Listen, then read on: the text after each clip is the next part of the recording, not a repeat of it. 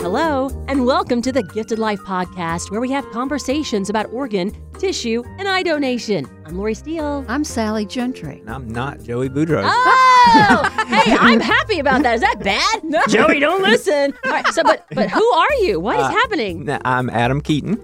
Adam Keaton. That sounds familiar. Yes. Oh, yeah, we work in the same office. I think that You makes do? a difference. Yeah, so Adam for LOPA is an advanced practice coordinator. That's pretty fancy. Yes, it is. What do you do? What do I do? Yeah. Well, generally, I oversee the medical management of our organ donors. I help with testing and allocation of the potential organs, in addition to interacting with and supporting our donor families. So just one small part of the team that makes life happen. Nice. So sounds like Yes, clinical. indeed. I think that's why he's in for Joey today. Do we Mhm. know where Joey, do we have a Where GPS is on Joey? him? Come back, Joey. It's We don't where's know. Waldo? Where are Where's you? Joey? Just disappeared. There you go. Well, Adam, we appreciate you sitting in because this is a pretty power-packed episode that we have here on The Gifted Life. Wait until you hear what we have set up for you. Yes. I'm so excited to be here today as part of this episode because I have so many questions for our guests. This is a story of true selflessness that I'm so excited to hear. And we learned about her story because she called our hotline. Ah, that hotline works? Yes. What's it that? did. What's that number? Oh, the number's 504-648-3477. By memory. I'm Did you glad see- you asked. Did you see that, Adam? I saw that. Okay, what's the number, Adam? Wait, he's looking. He's looking. We're going to repeat it throughout the episode. Don't worry. But we want you to use that hotline. We also want you to share what you'll hear here on The Gifted Life. We try to have fun, but what our goal is to spur those healthy conversations about organ, tissue, and eye donation. We are easy to find, we hope. Did you find the podcast I did. easily? Okay.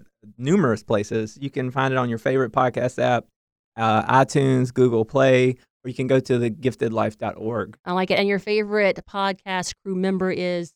Lori Steele. Oh, I didn't even Oh. pay him yet, but Yes. he brought chocolate, so I like him. Oh, All right, so bribery works, doesn't Thank it? you, Adam. That was totally set up. Okay, so listen, a lot of what you hear on the podcast, you'll find on our social media sites. So Facebook, we're Donate Life Louisiana. Twitter and Instagram, we're at Donate Life LA. And my favorite podcast crew member, everybody. That's the right answer, Adam. Everybody. Yeah, Everybody's I think It's important. my first time. Yeah. Oh, and don't forget, folks, you can call us. Wait, let's let Adam say the number. Do you know it now? Of course I know it. Okay. All right.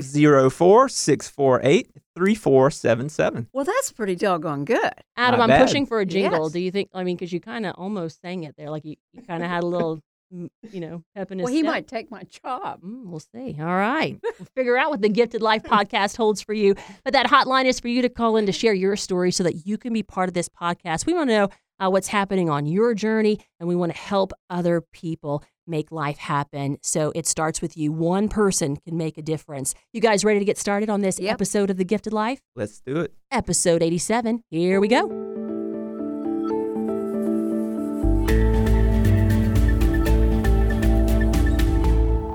Here on The Gifted Life, a special guest joins us now. Her name is Jennifer David. Hey, Jennifer. Hi. Hi.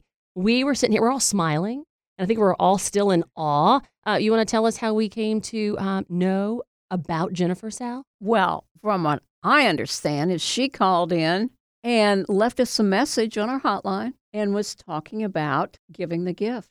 And that- And so we yeah. shared that with Adam, and what did you say about just the initial hearing of Jennifer's story? Selfless? Just that I was so excited, because this is a true act of selflessness, like true altruism. Just to help somebody for the sake of helping them, a Yeah. total stranger. Just amazing. Sir, if you're listening, don't you want to know what Jennifer did? Yeah, we all want to know. So, Jennifer, we are sitting here, we're in awe, and we're just so glad that we connected with you. But we got a voicemail. Tell us about the timeline. So, you called us a couple of weeks ago to let us know that you were thinking about doing something amazing. Yes. I called in because I had been listening to some of your podcasts as I was thinking about becoming a living kidney donor. And I received word from the surgery center. I got my surgery date. And so I wanted to call in and let you know how much your podcast meant to me and how much it helps me to hear from both recipients and people who had been living donors. It really helped me feel a lot more comfortable about my decision. Goodness. So what got you to that decision? Like, how does one say, that's what I want to do? Can you walk us through your thought process? Sure. Yeah. I listen to a lot of podcasts because I do a lot of commuting back and forth for work. And one of the ones I listened to had a story of someone who became an altruistic kidney donor. And I had never heard of that before. I had only heard of, giving to family members or, a paired donation of somebody you knew. And I didn't know it was even possible to just give your kidney to whoever was next to line, whoever needed it. And then I heard another podcast that was talking about the person that won the economics Nobel Prize who helped develop the system that matches donors and recipients. And it just seemed to keep popping up, in my daily life. And I thought about it more and more. And I searched online for a kidney transplant center, and I found UCLA since I live here in Southern California. And once I completed their online questionnaire, it took off from there. I contacted them in January, and then by May 2nd this year is when I had my surgery. Oh, my Wow. goodness. Yeah. So you went through with it. You started researching. My goodness. So tell us a little bit about you, because I'm thinking I'm a working mom. I'm so busy that you had time and the want and the heart to do that. That's just amazing. So tell us about you. Oh, sure. Yeah, I'm 46. I'm married. I don't have any kids. I have plenty of little fur babies at home. I understand But, that. yeah, and I work for a healthcare organization. I'm familiar with, I used to be a clerk in the OR, so I'm familiar, used to work close with nurses and surgeons. And so the whole prospect of surgery really didn't scare me because I kind of, know what goes on in the background. So I think that helps a lot too. Mm-hmm. And then working in healthcare, you hear, I don't work directly with patients, but I hear lots of stories of, people with kidney disease and people on dialysis. And just knowing that I could help somebody out really helped motivate me too. Wow, what a great feeling to say, I gave the gift of life to someone. You are really just a wonderful individual. I love also that you had experience in healthcare and worked in a surgery environment, knowing everything you know, and you're still excited and about making this decision. So it says, I think, a lot about the healthcare system and your experience with it also. I'm going to go in a different route, Jennifer. So you brought this topic up to your husband, and he said, what? Or what? Tell me about Pretty that. much, I'm curious. Yeah. Yeah. He was surprised, of course, as I think anybody would be if somebody told you that. So, it's been almost a 2-year process between the first time I heard the first story about it and, kind of being on and off thinking about it. And so he's had some time to get used to it. But of course, as things really picked up this year, once I contacted UCLA, yeah, he was supportive. Of course, if it was his choice, I think he would, you're always worried when somebody goes in for a surgical procedure. Yeah. But he was also, proud of me and very supportive. So he helped take care of me.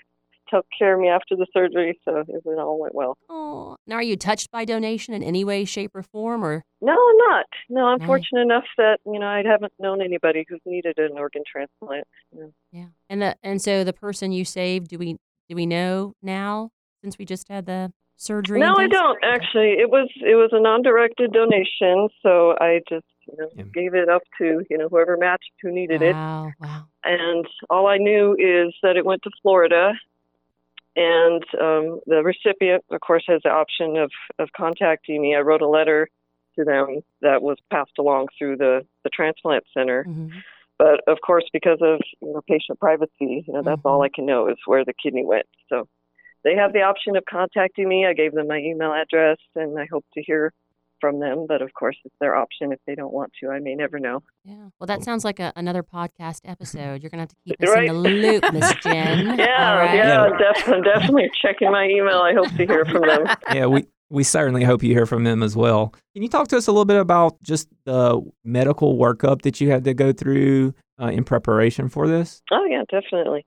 Yeah, after it was over, I talked to the social worker, and she said it may be as low as, 15-20% of the people who come in looking to donate actually make it through all the medical clearance. And Right. it is very, very thorough. So, yeah, I had to go down for 2 days, and because I live about 90 miles away from UCLA, they offered to put me up in a hotel overnight so I wouldn't have to drive back and forth. Wow. But I did have to do a 24-hour urine collection. I had a chest x-ray, a CT scan. I had a blood draw, and I couldn't believe it when the phlebotomist kept pulling out vials. There were 25 vials by the end of it. Wow. That's a bunch. Blood. And I had to talk to a social worker, to make sure I had the resources to take the time off work and, support at home.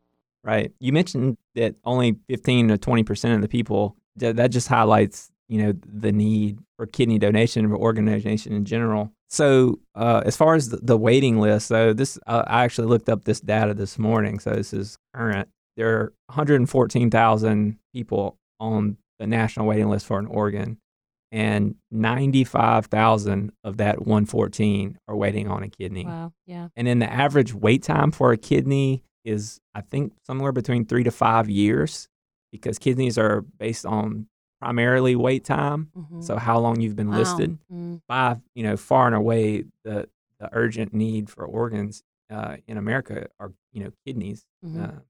So this is why living donation has become so popular and taken such precedence. I could see Um, why. That's a yeah. long wait. Yeah. And also I believe they're able to find better matches. With kidneys, they're so specific when it comes to matching. So you have patients that are sensitized, are highly sensitized. So there are very few donors out there for certain people. Hmm. So that's a big issue in kidney donation. And with a living donor, they have time to test that and match it to the best possible recipient, so that organ gets the best longevity and helps, the most. Wow, I can't wait to hear the other side of your story, Jennifer. I'm hoping that if you do hear back that we get to share that with you. But talk to me about emotions and what you were thinking. So you had to answer the questions, then you had to do the blood work and doctor's visits, and then coordinating with work. So were you just, yes, this is the right thing to do at each step? Like, was there ever a hesitation, or was this like, I'm all in? Yeah, there was a lot of thinking because, of course, you don't want to do anything that's going to compromise your own health, in the long term. And so I did a lot of research. I did a lot of, watching videos online of people who had gone through the living donor process, and doing a lot of reading on just what the long-term effects might be. And from what I read, overall, there aren't a lot of long-term known, medical problems that living donors have. And because of the screening, they're often in the best of health going in. So you have that going for you also. And really, the only lifestyle change I've had to make is I just can't take ibuprofen anymore. I have to switch it out for Tylenol. But other than that, I'm completely back to my regular life and driving, and I'm at work, and I feel great. That's Oh. amazing. Yeah. After The a only month. problem is I wish I could do it again, but that's the only problem. You can only do it once. Oh my goodness. And so you talked Wow. about Mm. work, how easy or how hard was that to coordinate, and then talk about that timeline. So how long did you stay in the hospital? When did you go home? And then when did you resume to normal Jennifer life? Yeah. I think I got about 3 weeks notice because they had to present my case. They have a transplant committee at the hospital. So once everything was cleared, I think I got about 3 weeks notice for my surgery date. And I had been keeping my manager informed all along that, I was thinking about doing it, and I had to take the time off for all the testing and everything too. They were excited about it, and I didn't have any issue at all with time off, taking a medical leave. I was wondering, just from my personal knowledge as well as our listeners, but the actual surgical procedure. So was this like just a laparoscopic procedure? How long did it take? How long until you were up and walking again? Yeah, it was laparoscopic, which also was a big help in going into it, knowing that, the recovery time would be a lot shorter. There's always, the chance they might have to do an open incision, but mine was laparoscopic. So I have 3 little incisions along my left side on the front, and then maybe about a 4-inch incision around the bikini line where they take the kidney out.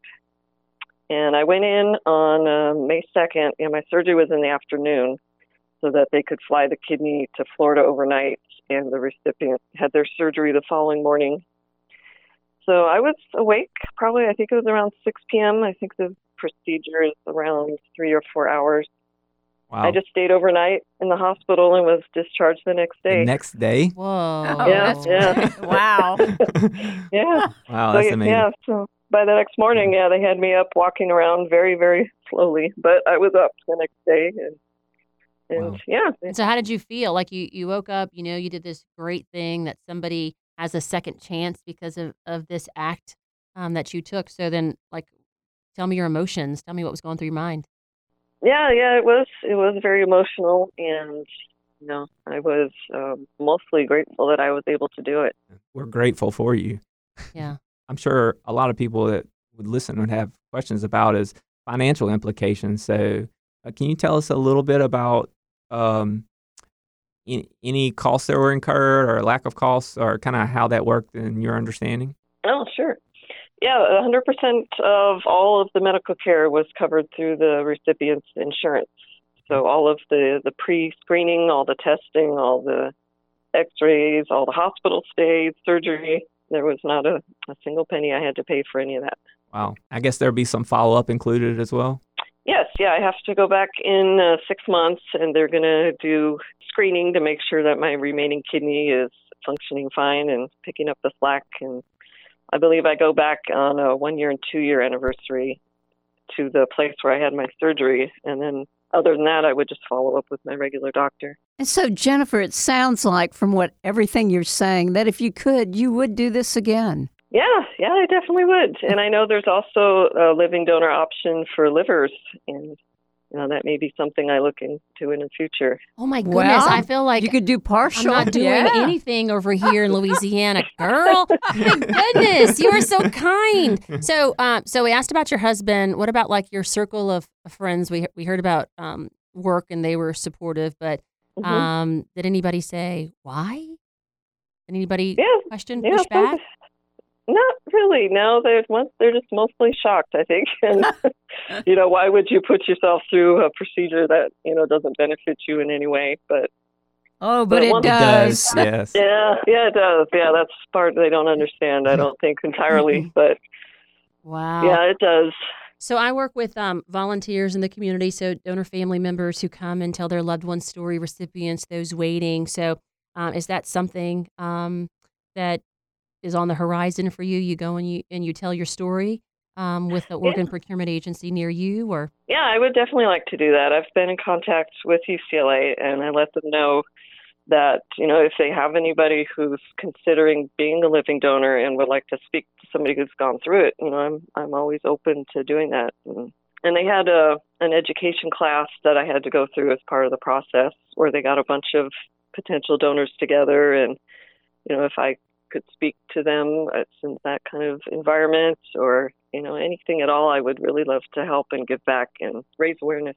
Yeah. Well, we're in the donation world, so if there's anything in the media or trending on social media, like I always stop and watch it. So before the procedure, was that something with you? Like when you started researching and things, like would you watch anything and everything like donation related? I did, yeah. And they actually gave me a website called thechain.org. Mm-hmm.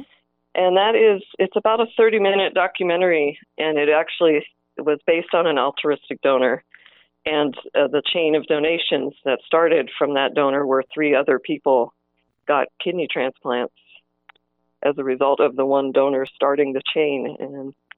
And so I believe that something similar to that happened in my case. I haven't gotten any details on that, but if somebody needs a kidney and has a family member that would like to donate, but they're not a match, if you can get somebody to start a chain by donating to that first person, then their family member continues to donate, but their kidney, instead of going to their family member, goes on to somebody else. And maybe that person also has somebody who would like to donate, but isn't a match, and it just keeps going on. So you can help multiple people just by one donation. Amazing. Exactly. I was doing some research on living donation and came across a website operated by UNOS, which is United Network for Organ Sharing. And at transplantliving.org, and I saw that they have a whole section on learning about living donation, how to start the process, the steps involved, how to contact your local transplant centers to see if they have a living donor program or a paired kidney exchange program like you talked about. So just for anybody listening, I just wanted to highlight that.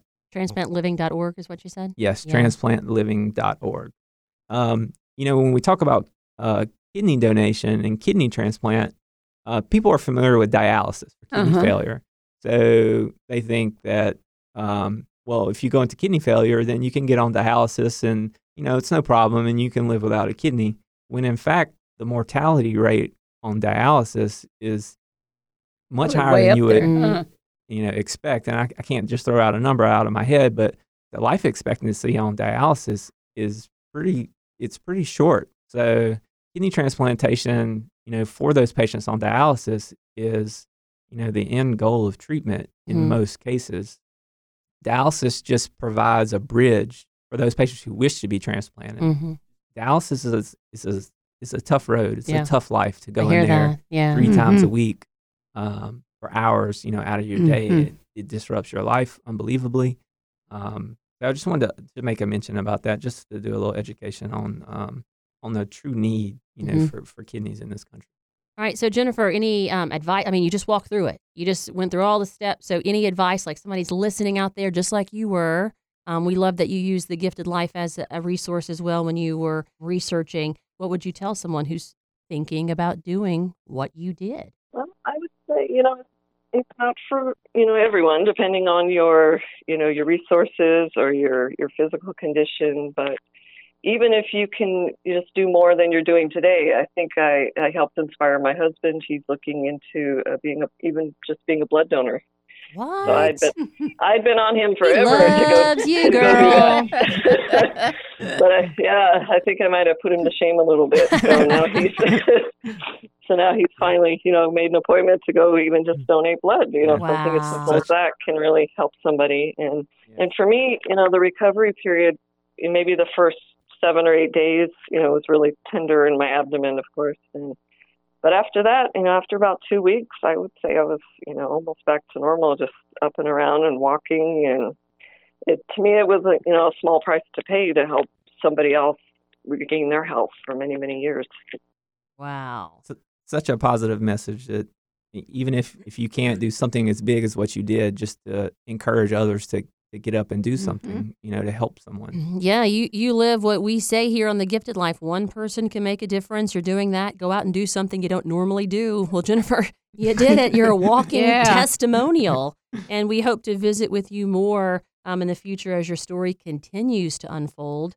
How incredible. And we hope that this starts maybe a chain reaction from making life happen. An incredible story. Yeah. We appreciate you. Thank you so much for sharing. Thank you. And I'll definitely keep you updated if I hear more.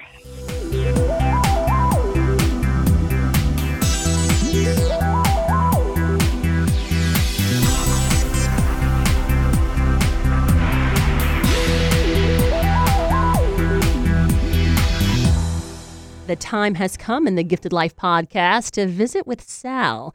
Adam, our mental health guru here, Sally, teaches us. So we live and we learn. What are we talking about today?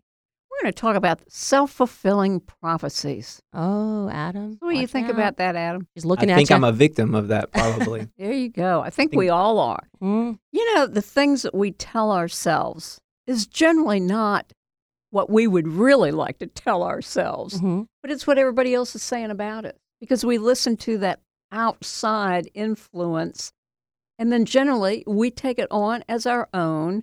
And the next thing you know, we're telling ourselves we're not worthy of something, or we're fitting some sort of stereotype, or we're angry with ourselves, and we never stop to say, wait a minute, what am I doing to me here now? Because I'm listening to what you're saying about me, Lori, and that's really all good, Sal. All good on this well, end. hey, well then I'm okay. Adam, then. we got a problem with. Oh, I see. I think that's we crave approval. Yeah. Just because we're social creatures, So we listen to those outside influences and those opinions of ourselves, and we take them on That's right. as our own view of ourselves. That's right. I could be trucking along having a great day until I come across somebody who maybe is not a Lori fan, and then it ruins the rest of my hour. Yeah.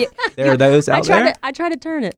No, I don't know, Adam. Well, you put a lot of emphasis on what others think Yeah. when in the real world, it should be, what do I think about me? Mm-hmm. And again, that takes some practice to do that. You know, one of the things we talked here a little bit earlier was when I get up in the morning, I look in the mirror and I can see everything that I think I would like to change. But at the same time, I have learned over the years that I always give myself a smile and say it's all going to be good. And, you know, when you start your day out that way, no matter how down it can go from there, you've still given yourself that extra lift. Yeah. And you fooled your brain into thinking, oh, well, everything is good. Yeah. And when you start doing that on a regular basis, and I'm not talking about being narcissistic or vain, I'm talking about just being realistic with yourself.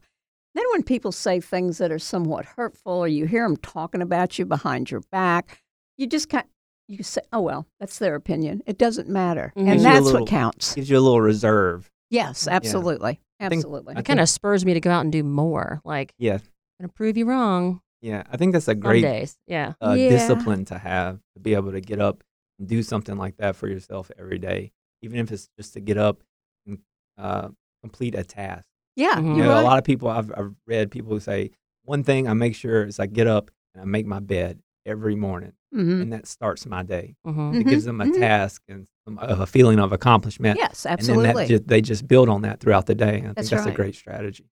We have a crazy household, lots of kids, different destinations. We got to pick up different bags. And so we always pause as we're driving. We have a long driveway. And so we always list the things that we're grateful for. So the teachers in our lives, the friends in our lives, our home, our family, because no matter what happens out there today, we're all going to be here together in this safe space. And, you know, there's love and laughter and fun there. What a great kind of thing. message for your kids. So but kind of like you in the mirror, like that's how we start the day, and hopefully it'll be a good day. Yeah. And you know, speaking about a mirror, I will bring this in one day. It's a poem about the man in I the thought mirror. a mirror. You were going to bring the mirror. Okay. Oh no, I got one right here. Here, take a look. Oh, yeah. See, Whoa, I'm there you scared. go. These puffy eyes. Okay. But it's a great poem talking about the man in the mirror. Yeah. I mean, it's all about. It comes back to in the very end. It's all about you, really. It's not about all these other people and Yeah. their opinions. It's all about how am I okay with me. So, Wow. You learned a little bit about Adam there. You gonna tell me about him later? well, I think he's probably pretty doggone good at what he's doing. Yeah. Oh, well, obviously. So, That's why he's here, right? So your well, favorite, yes, that is why. your favorite podcast person now would probably be. Well, you know, there's a really tight race, and it's between a lady named Sally Oh, she made and the another list. name, Lori.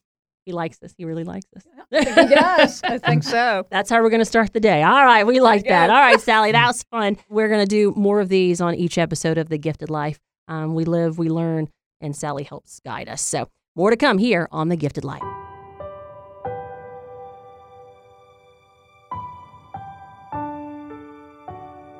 In every episode of The Gifted Life, we honor a hero. Today's hero, Dion Pennywell. And we hear from Dion's family. There aren't enough words to describe Dion or how much he was loved and is missed. From his smile to his laughter, I know there are more than a few who wish they can experience it again. In his death, 3 lives were saved. It is our prayer that the recipients of his organs are afforded the opportunity to live with a newfound appreciation of just how precious life is. You live on in our hearts. Rest in love, Dion. And now we pause and say thank you to Dion for the gift of life.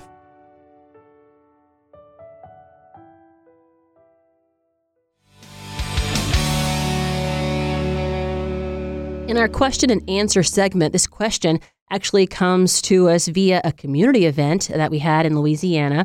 It was a discussion about the donation process, and a family mentioned feeling rushed at the time of donation. So we thought it was a great opportunity to learn here on the podcast and to bring that question here where we have a mental health professional, where we have someone clinical who's been at the bedside, who's been through the process. So maybe we could all learn a little bit about what that is. So this was a community event. It was a church event. We want people to have healthy conversations, and that's the issue that was brought up. So at the time of donation, they felt that was rushed.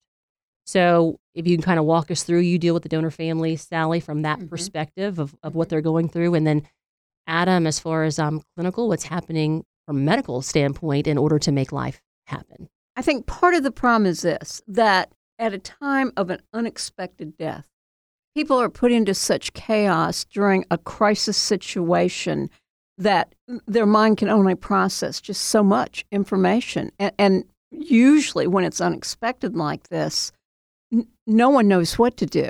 I mean, their mind is going all sorts of different places, so they cannot process on that one particular issue of talking with you all. Exactly. And in the case of organ donation, these unfortunate deaths are all sudden. That's how you are eligible to become an organ donor in almost all cases, is that you had a sudden neurologic injury, a brain injury, that led to your death. So all these events are sudden, they're tragic.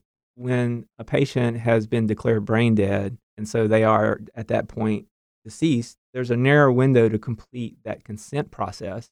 And it's really important that we go through that and that the family is informed and that there's a full informed consent done so they know what they're saying yes to.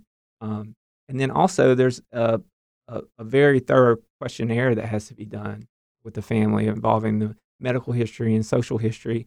So those are all things that we have to complete with a detailed accuracy before we move forward with the process. And in these patients, the organs are viable for only so long.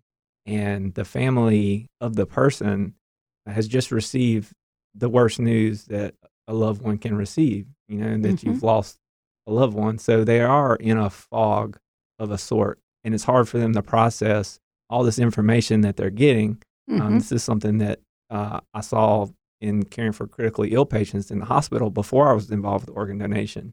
When the physician goes out to speak with a family, people only take away so much because they're dealing with so much in this time. Well, and their brain basically just shuts down everything except for what's going on right here and now. Right. And the families that come to me, they're ready to volunteer. And so one of the things that I hear across the board is that time went so fast, and I don't remember a face, and I don't remember a name. I don't remember exactly what came out of their mouths. I just remember I felt comfort. I knew donation was a good thing if we had that conversation. I know, Adam, that's something that you push as well. Make sure that you talk to your loved ones about that. When we were having this community discussion about the donation process, another thing that came up was your perspective at that time. So the loved one has passed away, going to be an organ donor. Are you the next of kin, or are you a friend of a friend sitting in the waiting room or at home waiting for news? That changed how they felt about donation as well from their seat. Yeah, that's when right. That happened. Yeah. That perception of time. So the thing I'm taking away is having those conversations with your family of the utmost importance. Ahead of time. Ahead of time, yes, so that they know your wishes. Yes, that's one thing that I found working at the bedside with patients and families, is that so often the family just isn't 100% sure what the patient would want. And it's a huge stress on them at an already stressful time for them to have to question themselves, is this the right decision? Is this what my loved one would want? So just having those conversations ahead of time is something that I stress when I'm out in the community talking to people. Have those conversations ahead of time. It doesn't have to be a lengthy conversation. Let them know what you want and also find out what they would want. So if, God forbid, that time ever comes in your life, that there's not, that stress isn't there. Yeah. We have a volunteer. She said, I had a 10-second conversation because I screenshotted it, called from the OMV, and my daughter said, what's an organ donor? We had a 10-second conversation, but I knew what she wanted, and that gives me comfort and peace. Doesn't take a long time, but it's important to have those conversations. So that was a great discussion, guys. Maybe you have a topic you'd like us to cover. info@lopa.org.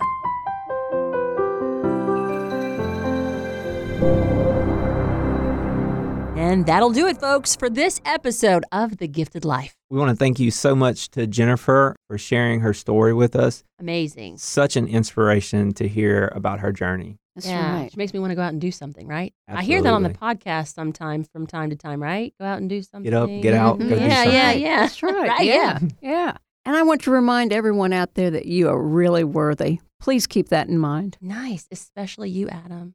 Thank you. Thank you for being here with us Yes, on the thank Gifted you. Life. Thank you for We having didn't me. scare you too much, right? Not too bad. Yeah, Adam does a great job in Louisiana helping our donor families and working with us out in the community to educate. And his big thing, his big takeaway is have that conversation. with Have your the family. conversation. Yeah. Yeah. And you know how he just rolled with everything. Yeah. Really, Joey's going to have to watch out because Watch out, Joe. Yeah. So now she's your favorite, Yeah. right? I Yeah. knew it was going to happen There by you the go. end of the episode. She just edged you out there. All right. Thank you, Adam Keaton. I'll get back on top. I love it. All right. So go out and do something today that you don't normally do to help us make life happen. We know you can do it, and we appreciate you.